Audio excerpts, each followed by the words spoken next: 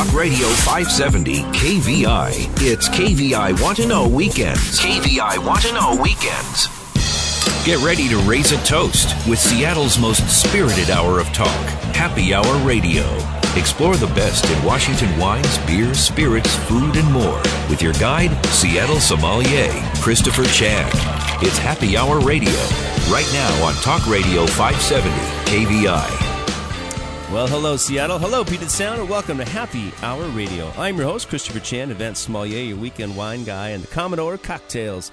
Happy March, everybody. Of course, St. Patrick's Day is around the corner, and we should be having some Irish whiskey here, or some Irish coffees, but also later this month, it's Taste Washington, 200-plus wineries, a bunch of chefs, 50 restaurants, all taking place March 29th, 30th, 31st over at CenturyLink Convention Center. It's the 21st annual. It's something spectacular, and I hope you will go. Tickets are still available, and I will be there for both days, enjoying, chatting up, and trying some great food. As we move into springtime, some of the places to visit, of course, Walla Walla in Washington here, and Yakima and Chelan, but we're still a little cold, but one of the places you want to head down to is Napa. I was just in Napa Valley last month for the CIA Sommelier Summit, and the weather was beautiful. It was sunny and really warm, ironically. But it's great to sort of visit California and to taste the vintages and see how not only are they improving the wines they produce, but also improving the recognition of California wines. And I've got an author and vice president of communications for the Wine Institute, Miss Nancy Light, and we're going to chat about what's going on in California. Hello, Nancy. Welcome to Happy Hour. Thanks. Great to be here. Exactly. Thanks for spending your Saturday night with me. I understand you're on the road. You are the Vice President of Communications for the Wine Institute, but you've had a storied career, I should say, in the wine business, working with Co-Brand and Robert Mondavi. You're also an author of several books. When did you realize you were into wine?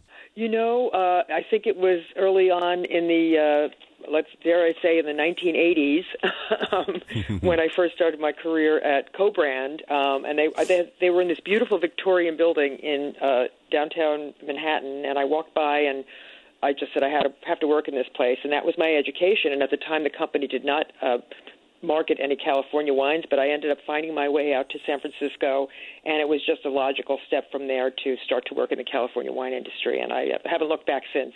That's cool. I'm trying to remember. We have, Co-Brand, obviously it's been a few decades since you've been with Co-Brand. When did you leave? I actually started in the California wine business in the early 1990s with Wine Institute, so I'm sort of a boomerang. I was there, and then I was recruited to Robert Mondavi Winery. That was when the family was still owned the company, and that was a really exciting time as well, and got to work directly with Robert Mondavi, and that's why I have a kind of a nice history with the Vancouver Wine Festival that I know is going on now, and a very exciting time.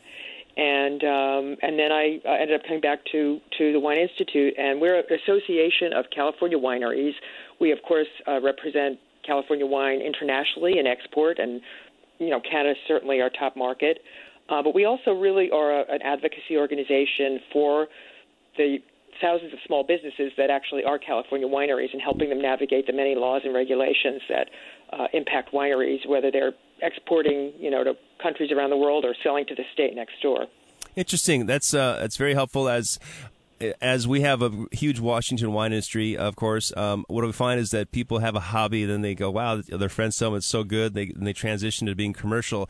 But there's so much they don't know, and it's great to have an institute like the Wine Institute in California help wineries sort of grasp the international stage or even the national stage in terms of regulations. And funny how this thing, alcohol, we're such a puritanical country that it's been so difficult. It really is interesting. Yeah. And, of course, Washington and California, we've had what we call a reciprocal arrangement for since 1985, I think we might have been the first, where we allowed each state could ship to consumers in the other. And as you may know, in 2005, when the Supreme Court finally decided this case, that was when we really were able to open up direct shipping to now the majority of states, around the country, so that people can visit Washington or California and have the wines that they've enjoyed so much on their travels shipped back to them. at home. Yeah, it's wonderful. I mean, anytime if you're into wine and food, you want to go to some place and bring some home.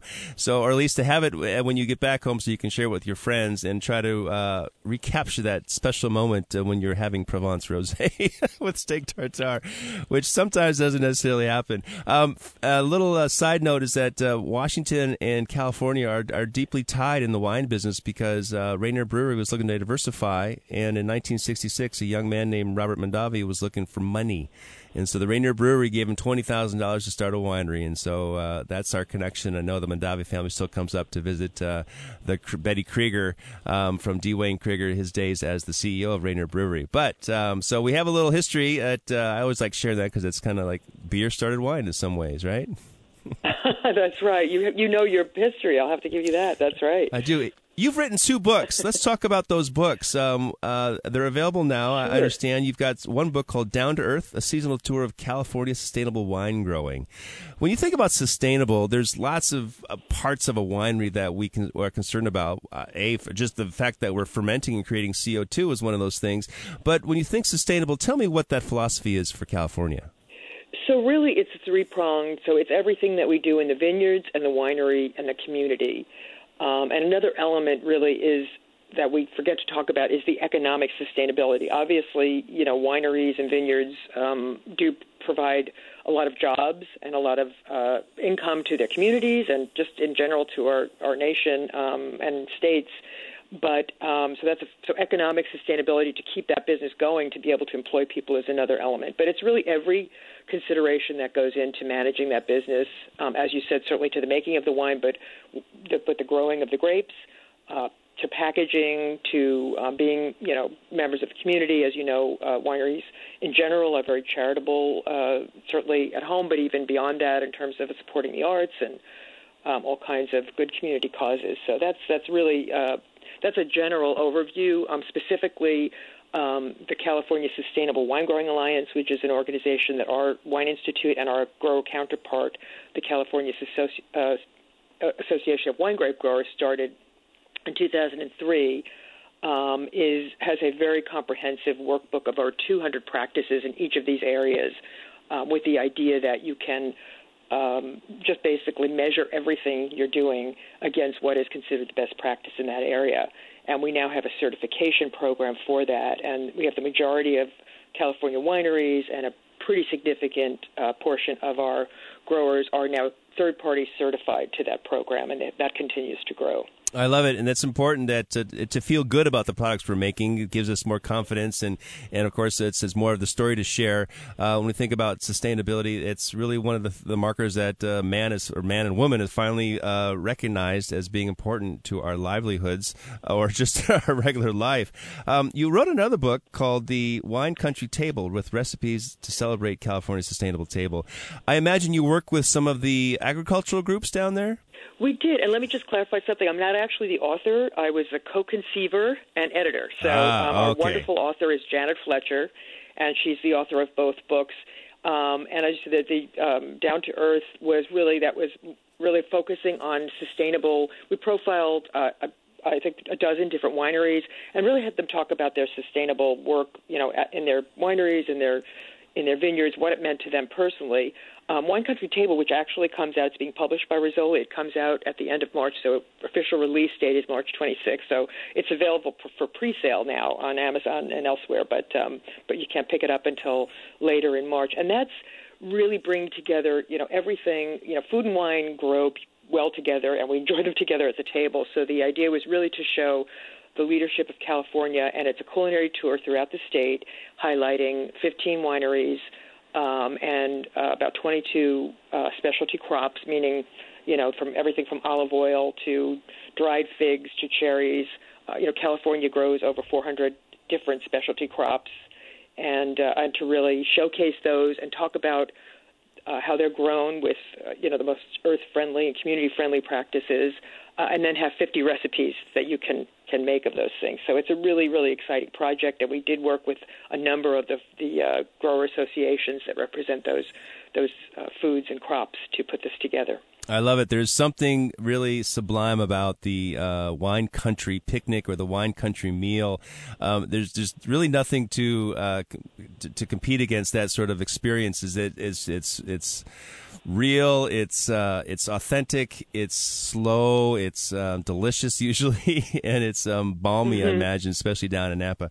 When we think of California wines, obviously a lot of people think of Napa, and good for them. But how many wine regions are in California? So it depends on how you define a wine region. We have, I think it will be going on because I heard of another one introduced. So there are 139 currently American viticultural areas. So those would be unique, grape growing areas that would, be distinguished in some way. And of course, I know you know that.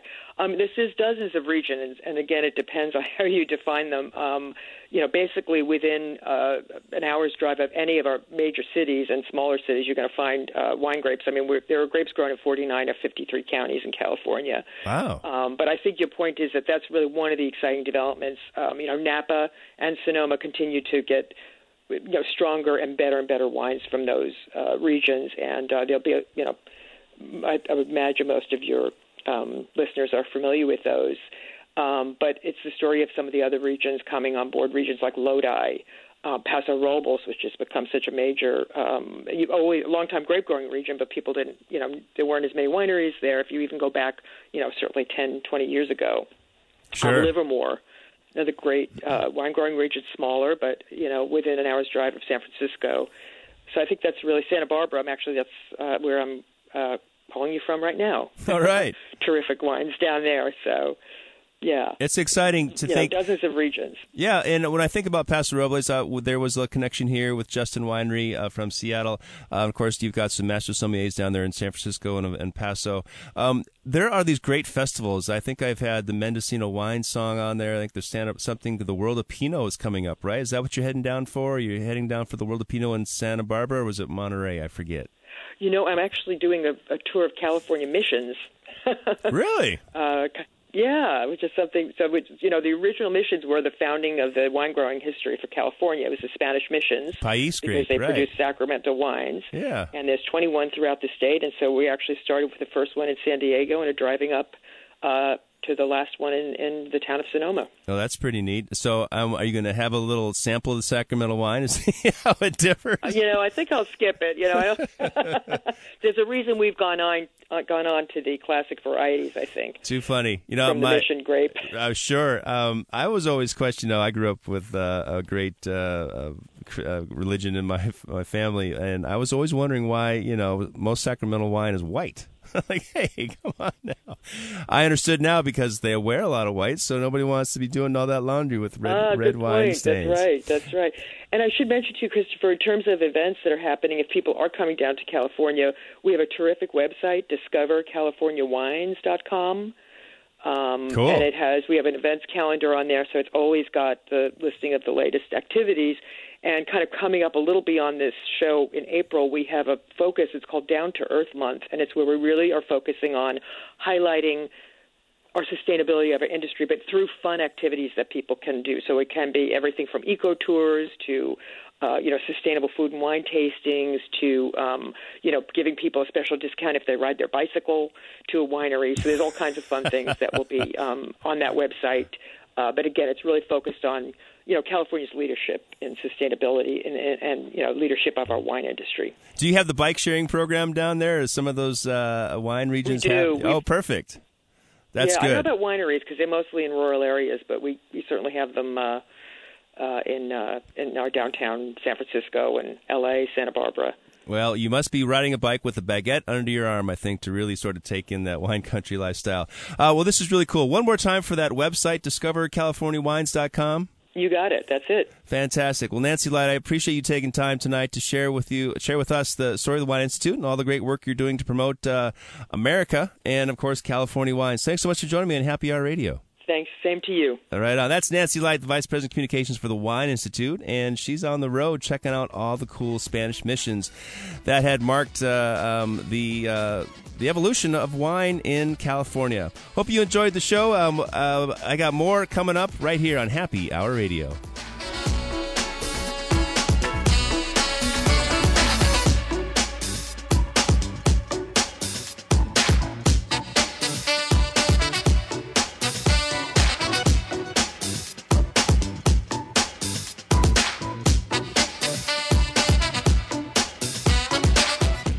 Two regular guys separated by 20 years and a full head of hair. Mark Lee and Van Camp, weekdays 9 to noon. Talk Radio 570 KVI. KVI Want to Know Weekends. Time for another round of Happy Hour Radio with Christopher Chan. All right, Seattle. Hey, welcome back. Time for round two, and it's March. We think of March, we think of the color green, of course, for St. Patrick's Day, and we hope spring is around the corner. It's been quite a February with all that snow and the cold temps, but I do see things breaking above ground and looking green, and flowers and just whiffs of my Daphne in the garden is wonderful. When I think about springtime, of course, we think about the fresh vegetables and, of course, bird eggs and perhaps love. I have my next guest has a great love for music and also for food and vegetables. Her name is Isan Spevek, and she is, she's available today because she's got a really cool story. Isan, hey, welcome to Happy Hour. Hey, great to be here. Thanks so much. My pleasure. So, quite the tease. I like the fact that, I was a musician and I like to cook, but you are also a classically trained musician and a cook. Tell us about your instrument of choice. So, I'm a composer and a conductor, and I play string instruments. I play violin, viola, and cello. And, I don't think it's coincidental that you and I both love food and music. I think that so many people who love food are also music lovers, and the other way round. It kind of goes together, right? Probably stimulates that area in our brain, I think, right? Yeah, it's the good stuff in life. Yes, for sure. I was a DJ early on in my career. I think I was 15 when I started spinning records and tapes for a wedding anniversary. I remember it distinctly, my first time. But I carried that through and playing in rock and roll bands and dance bands and things. But I've never certainly composed music. I wrote a lot of lyrics as a kid. But tell me, when you think about composing music, do you start with a riff? Do you start with a chorus? How does that work for you typically? Every time is different. If I can make the analogy, because your readers all know how to cook pretty much, right? So there's the analogy there of if you're making a salad, you probably if you're improvising. Most people when they make a salad are not really following a recipe. They're making it up. They're composing a salad. But if they're composing a main dish or a cookie or if any of these things, it's a very different thought process and way of doing it. And likewise for me composing music, sometimes I'll start with a brief. So there'll be, if there's a movie that needs a piece for a particular mood, a particular scene, they probably will send me a bit of video with no sound on it that's just you can see what the characters are doing. And, and there'll be notes from the director saying, hey, this is a romantic scene or this is a car chase or, whatever it is. So sometimes there's a lot of structure before you even start. Sometimes there's just nothing there at all. And maybe like you, it comes from a lyric. Maybe it's a personal experience that I want to process. And so it might come from a lyric or might come from me kind of sitting around with a guitar and just kind of thinking about something. Or it might be, depending where I am, it could be using a piano or it could be just in my head. Sometimes, I've woken up a number of times with a dream where I can hear a full symphony orchestra. And I remember a few times where it was like the middle of the night and I seriously had to get up because I knew it was good. And it was kind of annoying. It was like, oh, God, could it please be quiet? And it was like, no, it's not really quiet. And I will have forgotten it by the morning, so I better just get up and, write this thing down. So, it comes in lots of different ways. That's interesting. And it's almost like you have when you're hungry, right? Typically, we're hungry in the morning. If it's early morning, you want a protein shake. Middle morning, you might want a bowl of cereal and some fruit. And later on, you might want French toast and bacon and the works. But I wonder, when you think of food that way, is there sort of a soundtrack to food, in your opinion? I mean, do you think about lemon meringue and go, I hear piccolos going on or something? 100%. And actually, so I've developed a whole thing when I was living in New York for 3 years from 2014 to 2017, 18. And I had a thing that I was doing there called Integrity, which is with a Y at both ends. You can see it at integrity.com.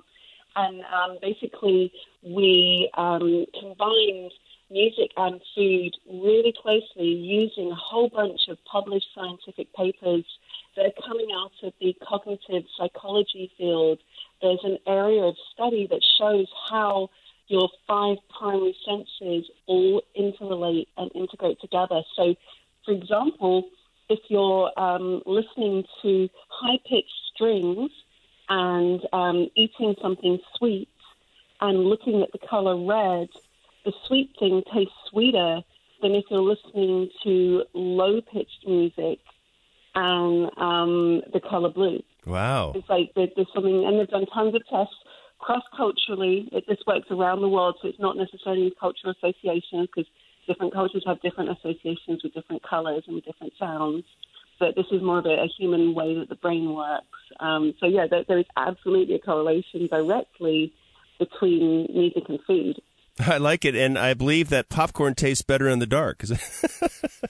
I could go with that. I don't know if there's a scientific study on that, but absolutely it tastes better with a movie. Always. One might think, and along with licorice, red rope or red licorice vines and things like that. Well, this is really interesting. When I think about conducting a symphony or conducting an orchestra, there are how many different regions are there in a typical orchestra? I mean, because I see that you've got 2 hands, you've got the baton, and you must be visually connecting with each of those particular the horn section and the first strings and the third strings. How many different areas are there to keep an eye on when you're conducting an orchestra? I haven't counted it. I guess that you just named them. You got like 4 different main strings, and you got your basses at the back, and you got your percussion section, but that can separate out depending on. I mean, for modern music, there's often like a whole array, like, you know, from timpani through to tune percussion, like, you know, kind of vibraphones and stuff, and then you've got like your rattly, shaky things. It can often, you know, be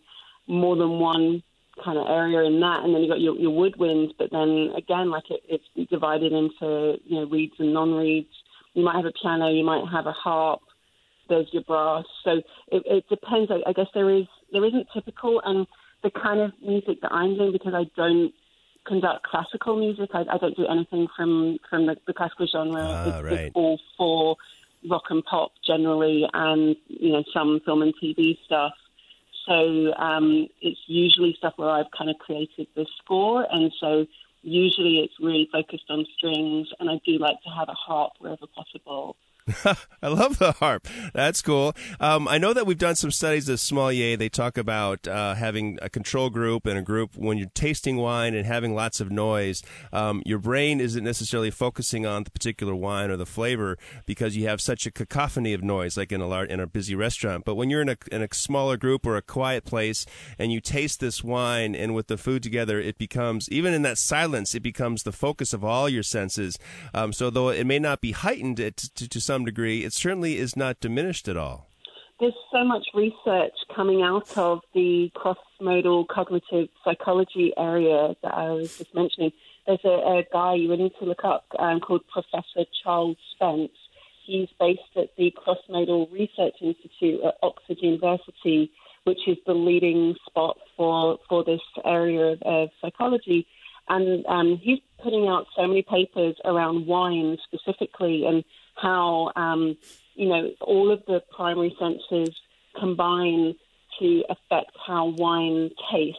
There's so much you can do to manipulate the other senses that will make you appreciate that wine more. And the wine companies, the larger, you know, industry people that are in it, are buying his papers and doing what they can to action, you know, what he's describing, because this stuff works. This is not, you know, guessing, it's science.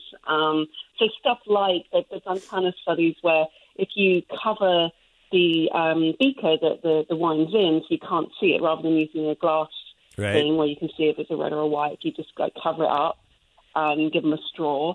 But if the covered thing is the colour of red or the colour of white, hugely impacts if people think that's a red wine or a white wine in there. They guess wrong a ton. If it's a red-coloured cup, they're going to guess it's red even when it's white, like most of the time. And this includes sommeliers, by the way, so it's just like Joe Public.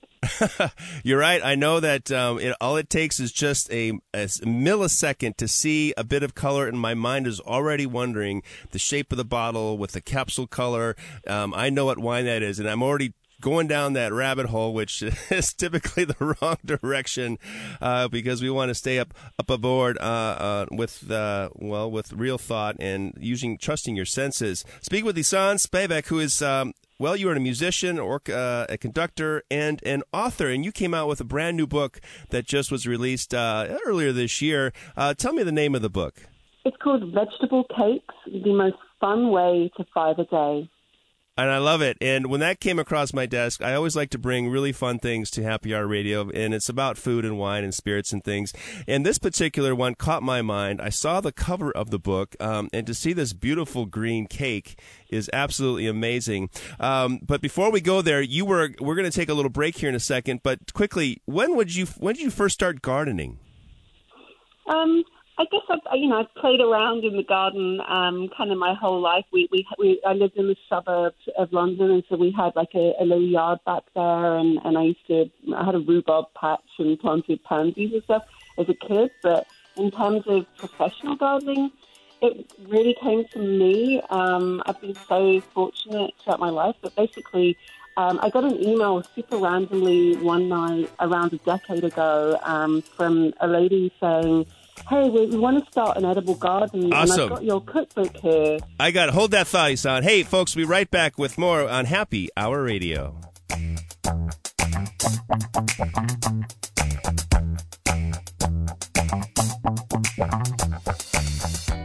He's live, he's local, he's all Northwest. Lars Larson, weekdays noon to 3. Talk Radio 570 KVI. KVI Want to Know Weekends continue. Now back to Happy Hour Radio with Christopher Chan. All right, Seattle. Hey, welcome back. Time for round 3, and hope you got some vegetables on your mind. I have the pleasure of speaking with a very, very interesting person, Isan Spivak, who is an author, an orchestra composer, a conductor, and a world-class musician.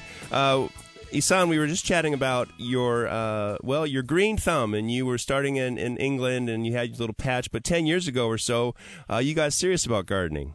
Yeah, so basically I'd just come back from touring with the Smashing Pumpkins, and it was the night after that, and I was so exhausted. Like, doing a music tour like that is like super exhausting, really wonderful, but you are tired after it. So I was sat there at home in Los Angeles, and I got an email randomly from some stranger who found me on the internet and said that she had a copy of one of my cookbooks. There's like 13 cookbooks out there that I've written and had published. And, wow. So she had one and messaged me and said, "Hey, we want to make an edible garden at our home here in Beverly Hills, and I've got your cookbook here. I wondered if you'd come round and take a look." And I was like, "That's really sweet. That's super random. It's a cookbook. It's not a gardening book. Like, I don't know if I know that much about gardening." But then I was like, you know what? I don't have much going on. Gardening sounds nice. Just back from tour, really tired, up for an adventure still. So I was like, I'll go around and see the lady. You never know. And so I showed up. The lady turns out to be, one of the wealthiest families in America. They had 3 enormous estates all in the Los Angeles area, one in Beverly Hills, one in Topanga, one in Bel Air. And she has a very eccentric way of hiring people. And basically, she saw my passion around vegetables and around organic food. She'd read the book. She understood that I really care about these things. And I think that was her selection process. She was like, the rest you can learn. Like, there are books on gardening. You couldn't figure it out. But, what she wanted was somebody that was real in their passion for it. And so I was like, okay, I guess I'm going to do it. And it was just a wonderful discovery for me. It was the perfect antidote to being on tour, like the most nature-filled, beautiful spots. And I worked very hard and really enjoyed it and really learned quite quickly because, I had the background information down, and everybody can garden if they want to. Seriously, we're kind of created to do that. And so, I did that. And then she recommended me to her friends, and suddenly this thing grew. And so then I was, working with the great and good of those 3 neighborhoods in LA, which does mean, a lot of famous people and non-famous people. And, I built a team so I could do it all. Obviously these are huge gigs. It's like minimum 2 acres with was basically what I did. So, yeah, like mini farms in LA for mostly residential, but also there's a beautiful retreat called The Ranch, and so I was also the head gardener there. That sounds fabulous. How lucky. And, of course, there's lots of sunshine down in L.A. And how many different vegetables would you plant for the likes of Barbra Streisand, William Shatner, and Patrick Dempsey? How many did you have a rotating crop? Or you found things that ripened early and then were seasonal late? Yeah, everything in the garden is seasonal. Everything I'm saying. There's nothing that just happens all the time, even in Los Angeles. Obviously the seasons aren't as marked here as in many other places in the country, including Seattle, but there's still seasons. I mean, in the winter, the leafy greens like the kale grows better than in the summer. It's going to get some bugs because it's too hot. In the summer, the fruit trees are going to be making fruit. In the winter, they're not, unless they're citrus, in which case January is the time for them. So there's in terms of numbers of varieties, like I don't have that data. These are huge places, and I wasn't really doing it by counting, but like a lot, people wanted variety. Yeah. And for organic gardening, it's good to have variety too. That's one of the ways that we keep the bugs away, is by not having just one enormous monocrop. That's a way to go wrong. But yeah, you keep it diverse, and the makes sense. Keeps happening. So fun. Well, I know that one of the things that we talk about is, and when we talk about wine, of course, is the ripeness level, and we think about fruit as being sweet, but fruit typically has acidity. So sometimes you don't know how much sugar is in a lemon because you got so much acid. And likewise, an onion doesn't have any acid, but it's sure got a lot of sugar. So this idea of making vegetable cakes, the most fun way, or the 5 a day, the most fun way. I got to get that down. When did you what was your first vegetable cake that you made? I guess probably like everybody, it was a carrot cake. Sure. In terms of this book, that's not kind of where I started. Where I started was thinking about all of the cakes that we just take for granted, that we totally know, don't even think twice about, like carrot cake, like pumpkin pie, like zucchini bread. Nobody thinks this is like crazy. This is just, cakes. And then I realized, I was like, why just them? Why not the other vegetables? And so I made a list of vegetables when I was thinking about writing a book. The idea kind of came from thinking about what to write about. And then I went through the list of vegetables and started really thinking about each one and how they might pair with different flavors, or how they would caramelize. Like you're saying with onions, they're going to caramelize beautifully and become sweeter than a raw strawberry could ever be. Just thinking about the flavors and also the textures. So something like cauliflower, thinking about how when you bake it, like if you were making cauliflower cheese, it goes like this super moist, dense texture, and how that could be really beautifully utilized. So, in the book, I made a cauliflower chocolate cake, not because of the flavor of cauliflower particularly, but because chocolate cake, you want to be moist and dense. So it does that. That's the purpose it serves in that cake. It was very cool. The book is called Vegetable Cakes, The Most Fun Way to 5 a Day. And what caught my eye was the beautiful photography, and to actually see how incorporated vegetables are into the final product, whether it be a cake or a bread or a pie. One of the cakes, or one of the dishes that really caught my eye was this idea. Was first of all, that chocolate with the cauliflower. You had basically the crown of the cauliflower as part of the muffin or the bread in there, and that was really neat to see, because I know that cauliflower can be very flour-like, if you will, like pizza dough. I mean, it can be soft and it can be crisp at the same time. So it has a lot of variance of texture. But you did something with squash ribbons on the top, which looked very pretty. But I was very curious. What's that cake called? That's the pumpkin ginger cheesecake. All right. Well, it makes sense that this touring with Smashing Pumpkins, you're going to have some pumpkin recipes. And are most of these cakes, do you have to add sugar to them? So the book before Vegetable Cakes that I wrote is the No Sugar Baking and Desserts book. And so for that book, I was looking at how to cook without refined sugar, but still make something that's really deliciously sweet. And, really a mainstream palate, a donut guy is still going to love it. And it's completely easy to do. I mean, you just have to, use other ingredients and other techniques. So after doing that book, this one came next. And so actually a lot of the recipes, they don't have refined sugar in them, but they still are very sweet. Because I just think sugar, honestly, is a slightly lazy ingredient in that it doesn't have a great flavor. Everyone thinks they like the taste of sugar when they think about it, but actually, if you give someone a teaspoon of sugar, or you give them a teaspoon of honey or a teaspoon of maple syrup, like right there, it illustrates that sugar it has a sweetness you like, but the flavor you don't really like as much as honey or as maple syrup. I guess it's like salt, right? Kind of like salt. It's kind of like salt. It's an accent that helps accent the flavor, like vanilla. Vanilla doesn't taste anything until you put sugar in it, and then it's like, wow, this is really good. I get it. Yeah, but sugar itself, the taste of it, the sweetness we all love. We love sweet, but we think we like sugar. But actually, as I said, if you try the flavor of just a teaspoon of sugar or flavor of just a teaspoon of maple syrup, the actual flavor, most people prefer the not sugar one. It's the sweetness they want. So the sweetness you can get from a ton of different sources that also have a better flavor profile.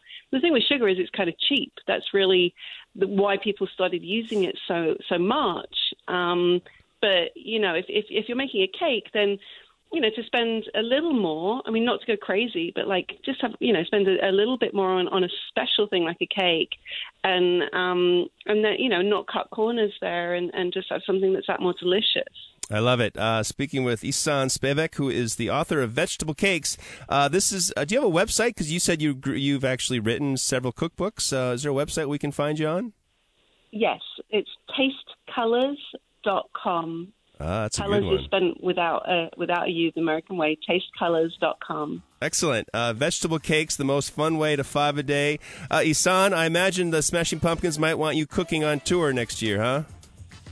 Totally not. I am not touring with them because they're currently doing a guitar band thing, and B, no, I don't mix it up. With so them fun. It's music, it's not food. They have their own chef. Congratulations on this book. I appreciate your time and best of luck. I look forward to chatting again on Happy Hour Radio.